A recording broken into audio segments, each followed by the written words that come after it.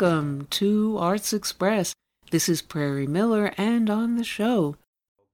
First, we'll begin the show with a poem, a true poem.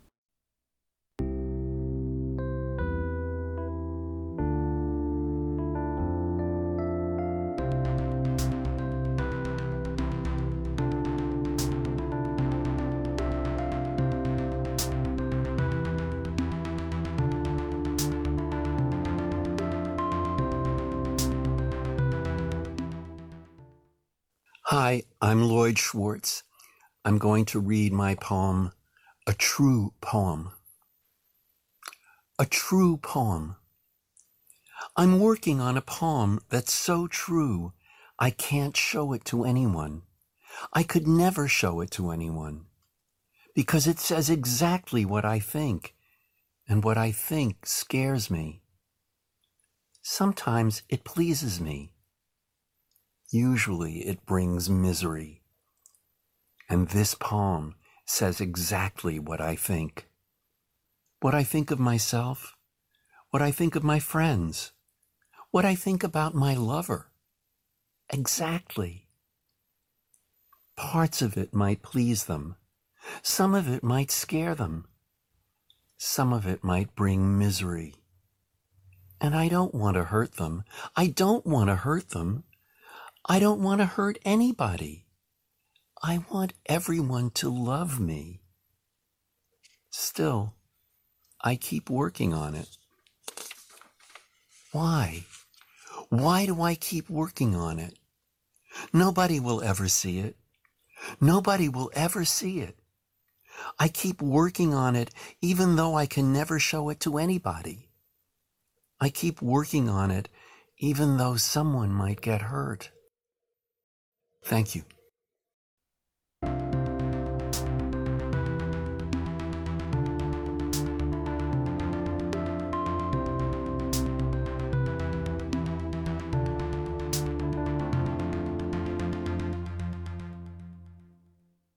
And thank you, Lloyd Schwartz and the Academy of American Poets.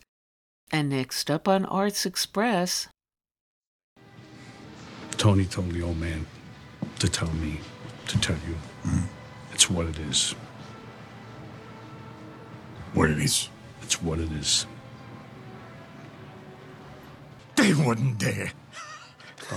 They wouldn't dare. Jimmy, please, Frank, come on. Don't say they wouldn't dare. No, don't tell me that kind of that's fairy tales. Please, don't say they wouldn't dare. They're saying this is it, and then it's it. Jimmy, come on. I'm trying to tell you something. I know you are. You're telling me they're threatening me, and I got to do what they say, which is but it's more absolutely than a threat. It's the bottom line. Bottom line. It's what it is. This could happen to you. They could come after you. Azov Battalion, that is said to be Nazi-affiliated organization operating as a militia in your country, said to be committing their own atrocities. Azov was one of those many battalions. They are what they are.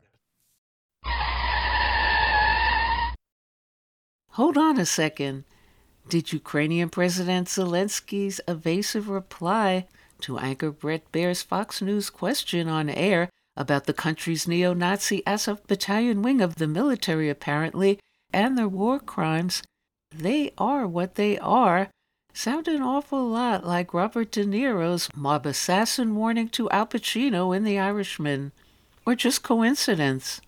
Mulling that question in our Cancel Culture Uncanceled Corporate Media Watch episode this week is Pentagon and NSA operative turned activist Karen Kwiatkowski speaking to RT as this provocative reply, uncovered here by Zelensky, has been wiped clean and disappeared from Fox channels and online. A frank admission from the Ukrainian president about the far-right Azov Battalion. Pressed by a Fox News anchor, Vladimir Zelensky acknowledges that the severity of the atrocities that they are accused of. Azov Battalion, that is said to be Nazi-affiliated organization operating as a militia in your country, said to be committing their own atrocities. Azov was one of those many battalions. They are what they are. This fragment of the interview was later deleted from all Fox News online resources. Karen Kutowski, a retired U.S. Air Force lieutenant colonel, told us why President Zelensky will find it hard to hold the battalion to account. Publicly, Zelensky is saying that he hopes to hold them accountable for any, if it's proven or as we get more information, he intends to hold them accountable. But unfortunately, the track record that he has, his political situation is such that it's highly unlikely that he will be able to hold them accountable. They're part of his political support structure. Not to say that he agrees with them all the time, but he is dependent in some ways with their agenda. He's dependent on their agenda to some extent. So it's not like he can simply just get rid of them. I mean, as he said, they are integrated into the military. There was a reason they were integrated into the military and not rejected from it. Certainly, Americans are anti-Nazi. They don't want to hear, and the government doesn't want them to hear, that we are, in effect, aligning with Nazis. And we don't want to ask too many questions because we aligned with them in 2014, and we've aligned with them since 1940 in many ways. The CIA has a long history that's well reported and well acknowledged of working with Nazis in Europe, in particular Ukrainian Nazi group. Ukraine is getting wrecked. It's getting wrecked because the United States wishes to sacrifice it to the altar of anti-Russian propaganda and preservation of the dollar as the world's reserve currency. I mean, this is so much larger, I think, than Ukraine. If it doesn't fit into the unipolar maintenance of the United States as a unipolar power, the top dog on the planet, if it doesn't relate to that in an anti-Russian way, we're not interested in it. The United States media is not interested in anything but supporting the U.S. agenda, which is really not caring about Ukraine at all, or the Ukrainian people, or the Ukrainian agriculture, or the Ukrainian resources. This is really about U.S. versus, in particular, Russia, and then, in a larger sense, Russia's allies. And now on Arts Express. Hi! Then we've got company!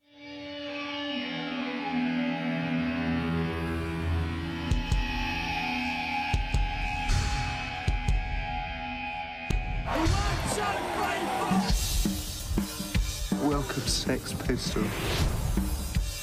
Your mum says you're a nice boy. Any comment?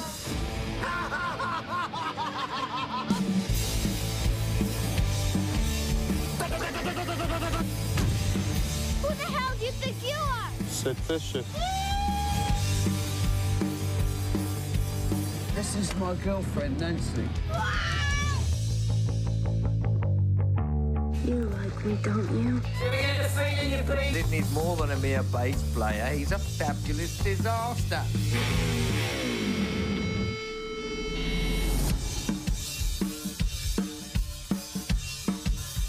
Sid Vicious is the Sex Pistols. I couldn't live without you. I'm your best friend.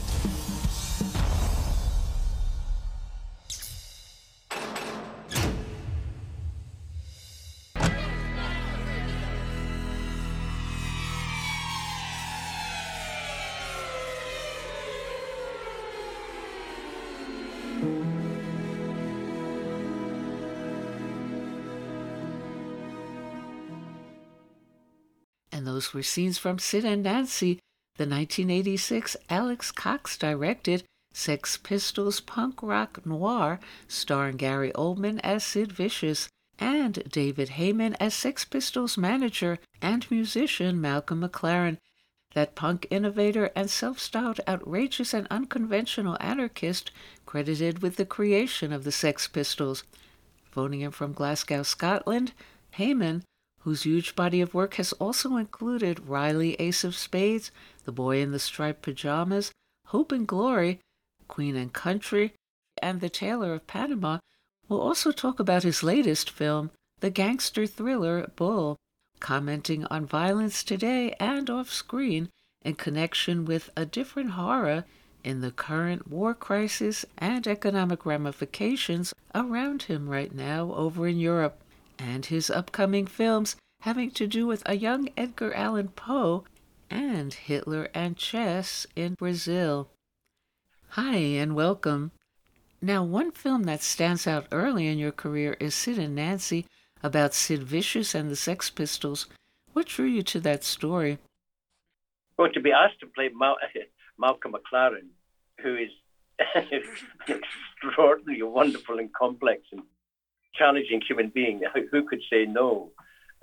Brady, it was just a great challenge and great fun to do, and I wanted to work with Alex Cox and a great cast, fantastic cast in Sid and Nancy. Gosh, I haven't thought of that movie for a long time. Yeah. Well, but I think it came across as a really powerful anti-drug statement. Because you're broken-hearted for them when they end up dead. Yeah. And how would you describe what Bull is all about without giving too much away? I think it's a very exciting, visceral, violent ride. It's a family revenge tragedy where the characters are driven by love and loyalty to each other or disloyalty to each other. It doesn't let off. It's a gripping 90 minutes. It starts off at a certain pace and just takes you on through. The soundtrack is terrific the way it's shot. We didn't have much money to make it, and shooting it during the pandemic was tricky, but we're all really proud of the end product. Great example of that low-budget British gangster movie that come out of that whole kind of genre that goes way back to Get Carter and beyond.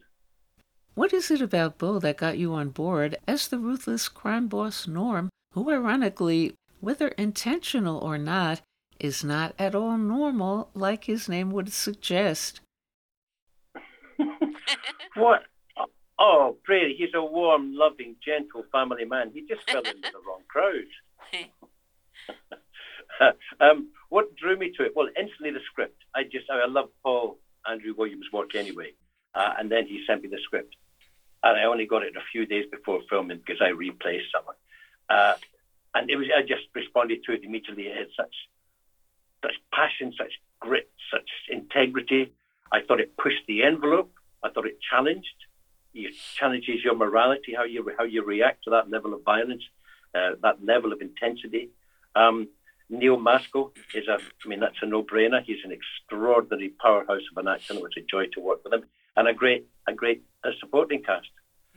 So it was a no-brainer to say yes, and we had a great time doing it. It was a tricky movie because we didn't have much money. We were one of the first movies during COVID, during the lockdown, to go into production. So we had to be very mindful of all of that and our own personal and public safety. But I'm really proud of the end result. It doesn't let you off. And if you were doing a psychological profile on Bull, how would you describe him and what his problem is with other people and with the world? Well, look at the family he's attached to. Are they much better? Is my character much better? He's a sociopath. He's a psychopath. Violence is a means for him to express himself, to let out that inner rage that is driven by the betrayal of his family and the fact he's attempting to save his son. It's about a love affair between a father and a son, a grandfather and a grandson. At the end of it all, it's love that drives them. However differently they express that love and that sense of loyalty to family. And what do you think it is about violent thrillers that fascinates in an enduring appeal to mass consciousness today? Oh, good Lord, Brady. If I had the answer to that one, honey, I don't know. I guess let me answer it this way. I get attracted to playing parts like that. I get attracted to characters on the dark side, characters who are very limited in means to express, except through violence or power or control or corruption.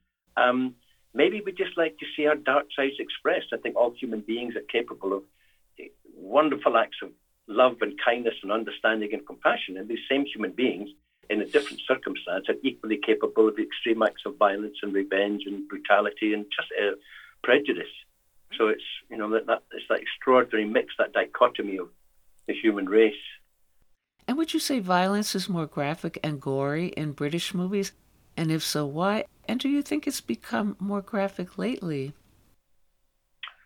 think there's always been that in British movies. There's a period when you guys in America, you went through, I felt it was very sanitized violence. You see someone shot and you don't see the repercussions of it. You don't see how brutal that wound looks. You don't see the devastation of a human body. I guess there's always been that element. But it's getting, movies are getting more graphic, aren't they? Yeah. In many ways, television is getting more graphic. And what drew you to your current projects? What about your upcoming Raven's Hollow about the young Edgar Allan Poe? And speaking of your movies, presumably about real people, what about My Neighbor Adolf, which may or may not be about Hitler in Brazil, and chess as well? Well, it is. My Neighbor Adolf is exactly about, I play Polski, a Polish Jew who survives the concentration camps when his family are wiped out in the gas chambers. And he flees after the war to South America and becomes a hermit, becomes reclusive and full of bitter hatred. And he lives in the hills alone. There's an empty house next door, and one day a German moves in, and he's convinced he's a Nazi. Well, he is a Nazi because he sees it in the people around him. He meets him one day, and he recognizes his eyes. He met Adolf Hitler at a chess tournament many years before, because the only reason my character survives the concentration camps is that he was a chess master. So from then on, the story is about me trying to convince Mossad and the rest and the authorities that this man is Hitler and he's living next door to me. It's a cross between Grumpy Old Men and Rear Window. And my co-star is the wonderful, gorgeous man, Udo Kier, who's just a dreamboat. And we shot it in Colombia before the original lockdown, and it's coming out later on. Well, it's playing festivals later on in the year. And what about Raven's Hollow? Raven's Hollow we shot in Latvia, and that was great fun. I played Dr. Garrett. Again, another lovely, lovely soul who just fell in with the wrong crowd. Because he really does have a heart of gold. Yes, it's about Edgar Allan Poe when he was training to be an army cadet. And he comes across a whole series of bodies strung up on crosses where the innards have been ripped out or they're spilling from them. And he ends up in a village called Raven's Hollow and he tries to solve the killings. I hope it's going to be gruesome. I think it's going to be quite scary. This good old-fashioned approach to storytelling. It was great fun to do. And when you're part of horror movies or thrillers, what do you do to get out of character and leave it all behind and just return to normal when you go home? I walk off the set. Literally, you have to leave it behind. You don't take the emotion with you. You don't take the anger with you. You don't take any of that with you. You take the mental work that has to be done. But certainly as far as I'm concerned, I leave the emotional side well behind. I never take that home with me. I switch off the minute I come out of offset and out of costume. Woof! I'm out of there. And what's going on there right now with the war in Europe and the fuel and food crisis there in the UK and elsewhere? Oh, it's a horror story. I never thought I would see in my lifetime, another war, tanks rolling across Central Europe. It's horrific to all our eyes. But the outpouring of, I run a small humanitarian organization called Spirit Aid, and I've never seen we exist on the help from the public financial support they give us. But the outpouring of support for the people of Ukraine has just been extraordinary. People opening up their homes and saying, I will take refugees. I will take them from Ukraine, taking whole families in. But the British government have been very, very difficult because the Home Office don't want them in. So they're making it extremely difficult for the Ukrainians to officially apply to take up the homes they've been offered here. But the humanitarian disaster is just horrific, absolutely horrific. But my worry is 4 weeks ago, the world was concentrating on Afghanistan, that horrific humanitarian tragedy that's happening there with millions and millions of people facing abject poverty and starvation. And suddenly the world's attention moves on to Ukraine. We've forgotten about Afghanistan. We've forgotten about the countries in Africa that have been devastated by these storms created by the climate emergency we're creating. And what about Yes.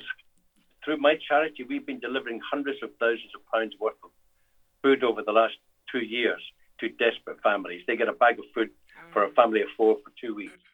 The need for that has gone up. We've managed to do a deal with the energy companies to reduce people's energy costs because you can't give people food if they have no means to heat it or cook it. People are genuinely getting desperate. And it ain't over yet. The worst effects of Brexit have still to hit.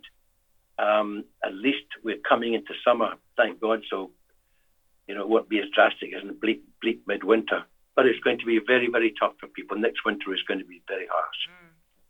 But that's nothing compared to having to flee your home because it's being bombed and stratified from the air with missiles. You take your children and you take what belongings you can carry, and you leave your culture and your language and everything, your job, your existence, your studies, your dreams, and flee to another country, not knowing what the hell is going to happen to you. Who's going to look after you? That's desperation. So no matter how hard it may be for us with rising energy costs and all the rest of it, we're still safe. We're still warm. We're still in our homes. And any last word about horror on screen? And Bull? It's a great 90-minute visceral ride. You'll be challenged. You will be excited. You'll see some terrific acting. It's a wonderful script. The cinematography is terrific. It's a wonderful example of low-budget British gangster movies. And you will see, in the lead man, Neil turning in a superb performance, as do all the cast. Great fun. Young people tend to love it. They burst at the screenings I've been at. The young people just burst into applause, and they laugh as well throughout the film. It can be very funny, black humour.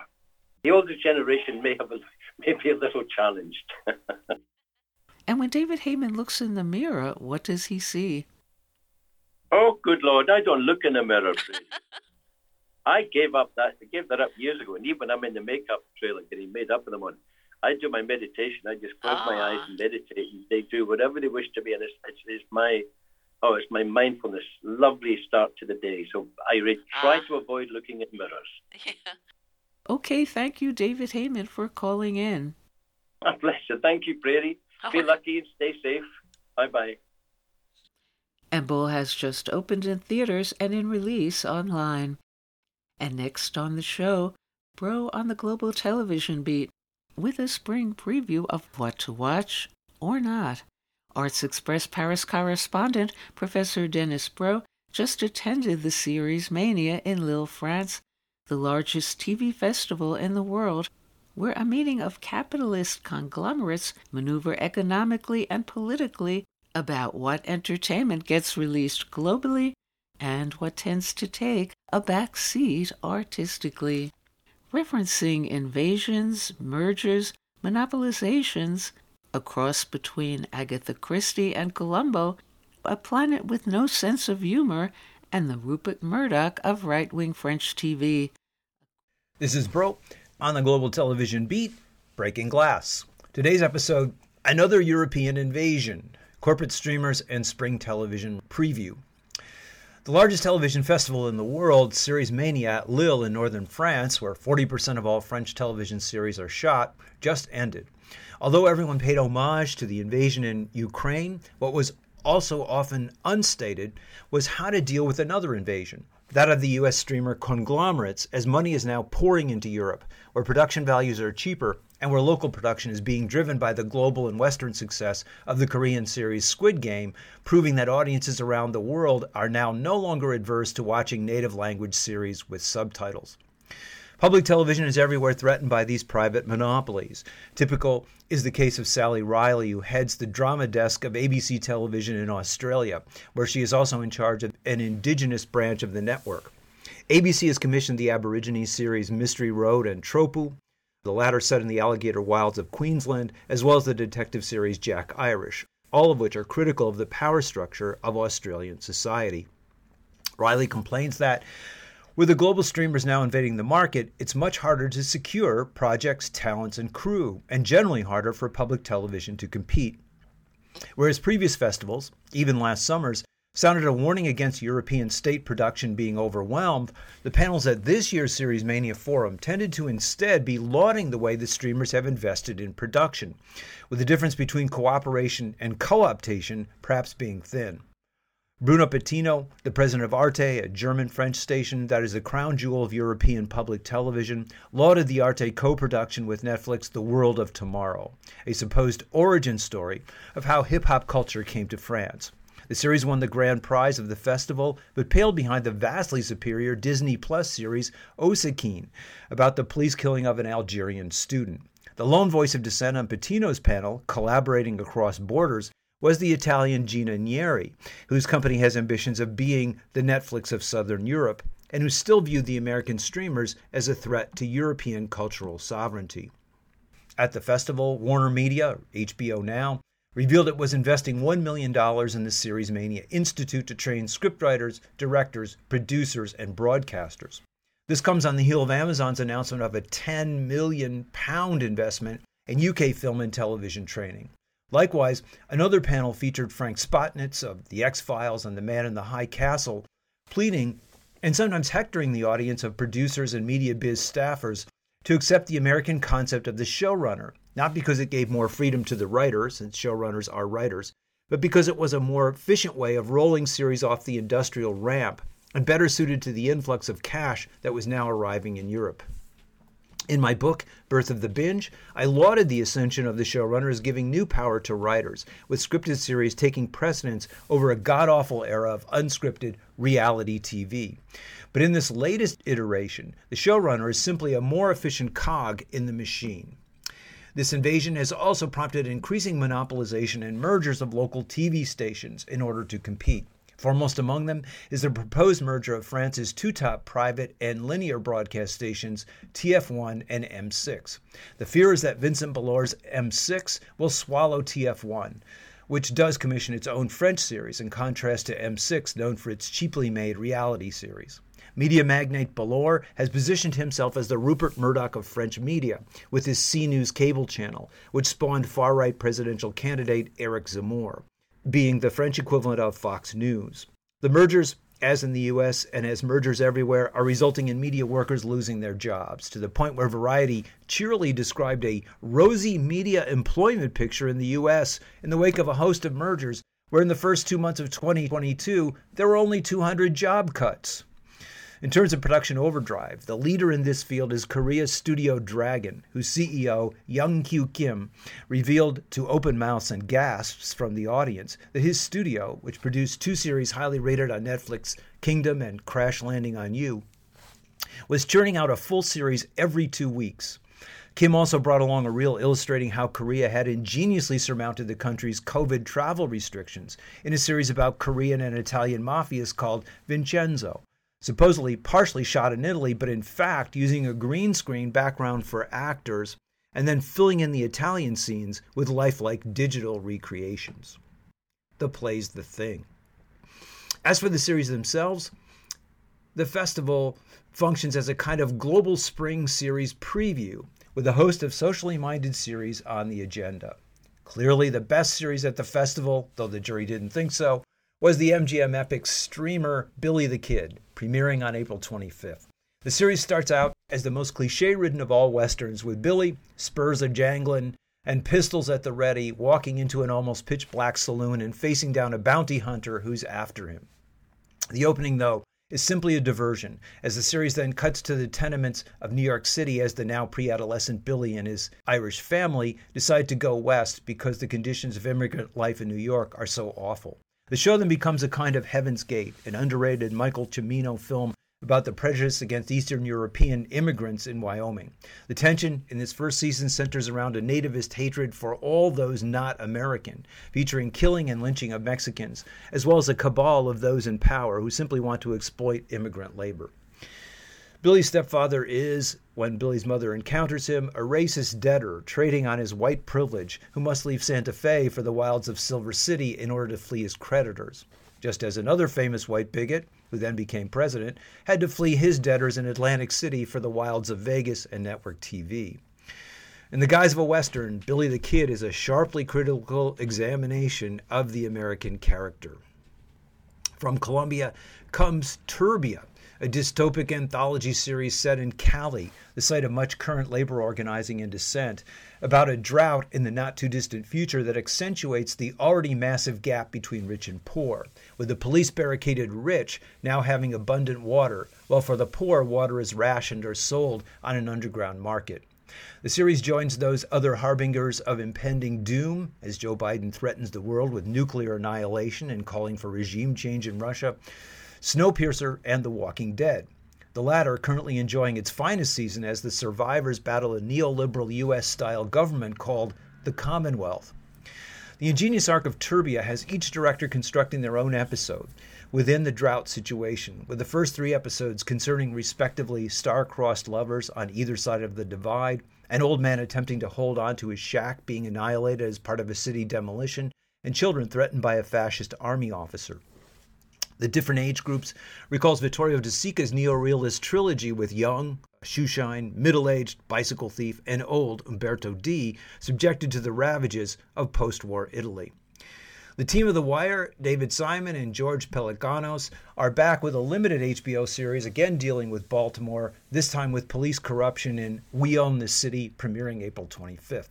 The series takes pains to show how police brutality is institutionalized, opening with the main corrupt cop, Wayne Jenkins, in an actual case from 2017, explaining to a group of his fellow cops that when you hit the streets, you forget everything you're taught in the academy because this is Baltimore. And if officers don't play rough, we lose the streets. We then flash back to 2003, where Jenkins is told this by the officer training him, and then forward 2 years, where he imparts the same knowledge to his trainee. The plot of cops stealing from those they see as merely the criminal element also figures prominently, and perhaps more ingeniously, in Season 2 of the Nordic noir from Sweden, Before We Die. 2 French dark policiers took quite different paths. Syndrome E moves at a frantic pace and encompasses a global medical conspiracy that also plays out in Morocco and Canada, while Hors Saison, or Off Season, is a French-Swiss series that breaks the traditional French cop series mode, an antiquated cross between Agatha Christie plots and Columbo-like eccentric main characters, in an appalling way. The female cop covers up a death, potentially a murder caused by her son, of an Eastern European immigrant woman, and asks us to sympathize with the agonized mother in a way that simply romanticizes the police violence and cover-ups that are otherwise contested in contemporary series, as the Black Lives Matter protests begin slightly to affect police procedurals. The World of Tomorrow operates on the flimsy concept that rap and hip-hop culture arrived in France thanks to a blonde French DJ who went to a rap party in San Francisco and then transported the music. This series seems to have no feel for how rap challenged the very structure of a racist society, instead substituting the almost strawman figurehead of Jean-Marie Le Pen as its too easy target. Much better was Osekine, Disney Plus's first French series, which revolves around the 86 police cover-up of the death of an Algerian student. The series features a scene of police interrogation of the brother of the student, not to shed more light on the victim, but to figure out how to portray the death as either warranted or an accident. A flashback also recalls the 1961 murder of up to perhaps 300 Algerians in Paris being thrown off the Pont Neuf, a bridge in the center of Paris, witnessed by the Osekine family upon their arrival in France.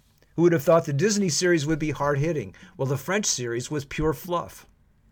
Elsewhere, Gold Panning, the first Chinese series in the festival, set in the mid-'80s in a Wild West San Francisco-type gold rush, in a remote corner of the country where foremen cheat downtrodden workers doing the panning and everyone is out for themselves, trying to siphon off what gold they can. The series, with its contesting of the 80s greed is good ethos, can be read as a corrective on the Deng Xiaoping era of capitalizing Chinese society in the era of Xi Jinping's move to the left, as he attempts to curb corruption and discipline too big to fail Chinese tech enterprises. The Dark Heart, now available on Roku and a prize winner at the festival that deserved that title, is a Swedish series about a controlling father who ravages the land and exerts his iron will over the town, where he's the leading landowner, his daughter, forbidding her romance with a worker's son, whose father describes the family as serfs to this capitalist lord, and the environment, as he refuses to update his logging techniques to the more sustainable solutions his daughter proposes. Finally, a series which suggests a social significance while actually staying purely in the realm of grimy science fiction is the Showtime remake of the David Bowie vehicle, The Man Who Fell to Earth. Outside of the heroine's explaining that the reason she is coming along for the ride to aid an alien is to gain money to help her father who has lost his insurance and is dying because of this loss. There's almost no social context. The series attempts to be a cross between Nicholas Rose, the man who fell to Earth, and John Sayles' brother from another planet. But all that is retained from the Sayles film, the better of the two, is the griminess. We don't know much about the planet the alien comes from, except that on this planet, there's no sense of humor. It has to be the least funny planet in the universe. And this is Bro on the Global Television Beat, Breaking Glass. Thank you, Dennis Bro. And now on the show, from the world's first cell-based meatball, which costs $18,000 per pound, to a different meat-eating future. And why would anyone want to eat it?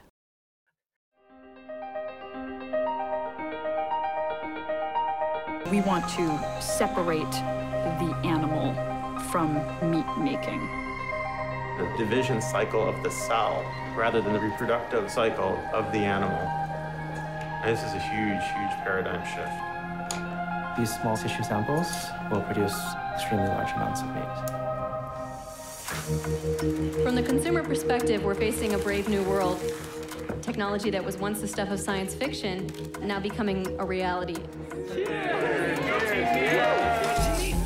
There's a lot of fear around the intersection of food and technology. The manufacturers of lab-grown products should be required to invest in their own market and not ride the coattails of beef's success. Right now is a make or break moment for clean meat.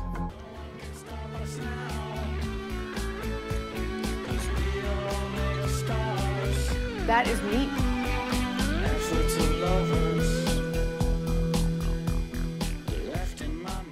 Hi, this is Jack Shalom. Imagine a world where meat is produced from animal cells rather than a slaughterhouse. Dr. Uma Valeti, the co-founder and CEO of Upside Foods, claims such a world is now within reach.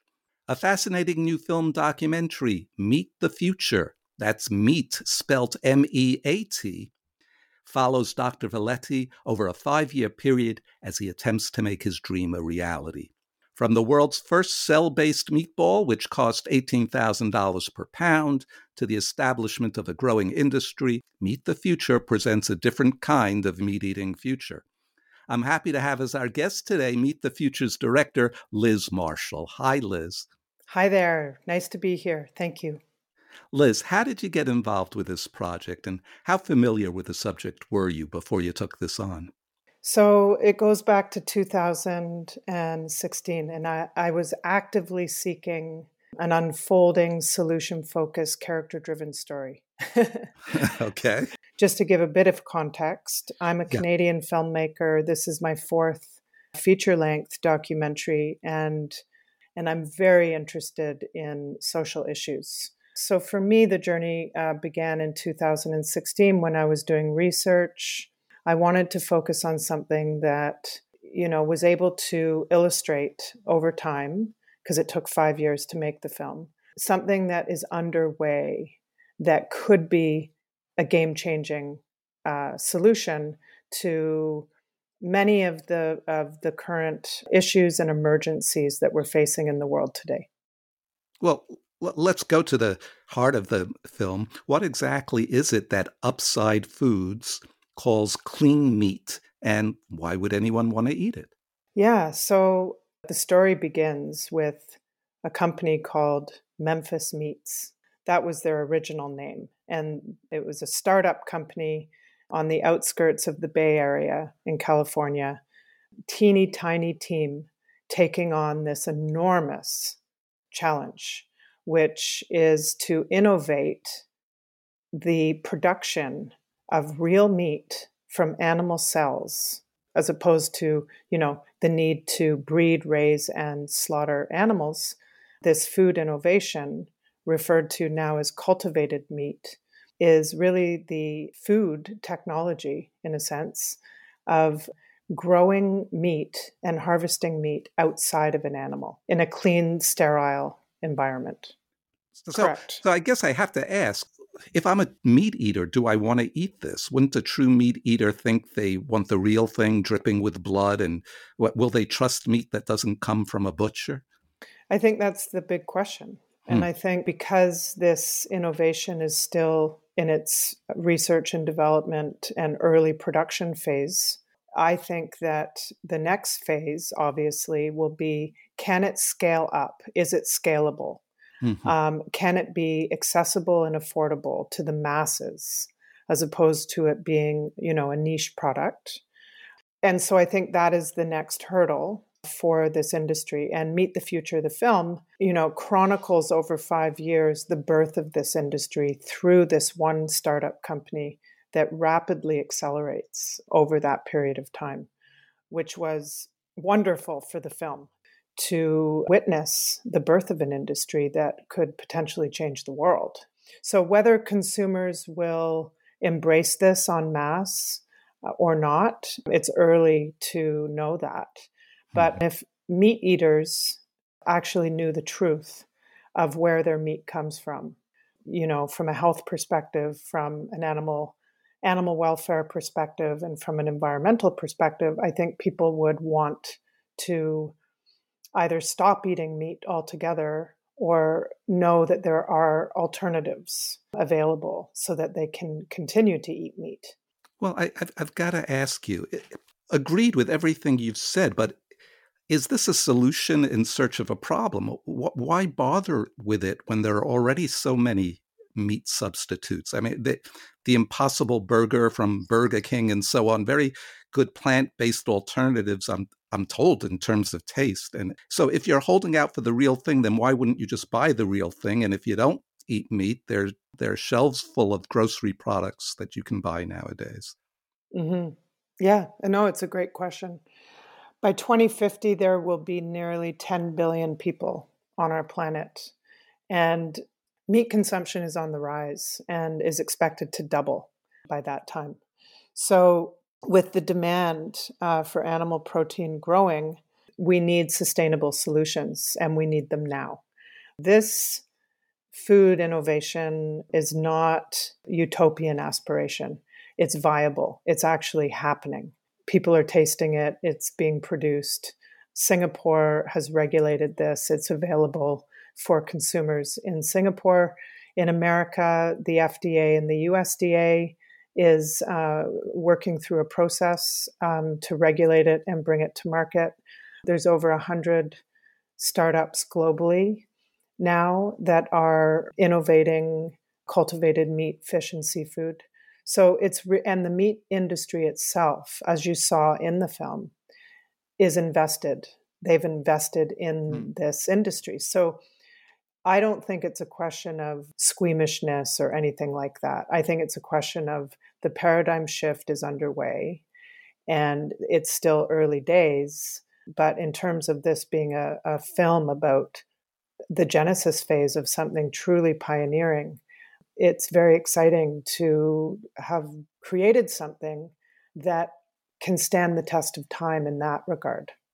Let's back up just a little bit. And the film focuses on Dr. Uma Valeti. How and why did Dr. Uma Valeti come up with this idea? And he mentions the roots of his idea came from his childhood in India. Could you explain more about that?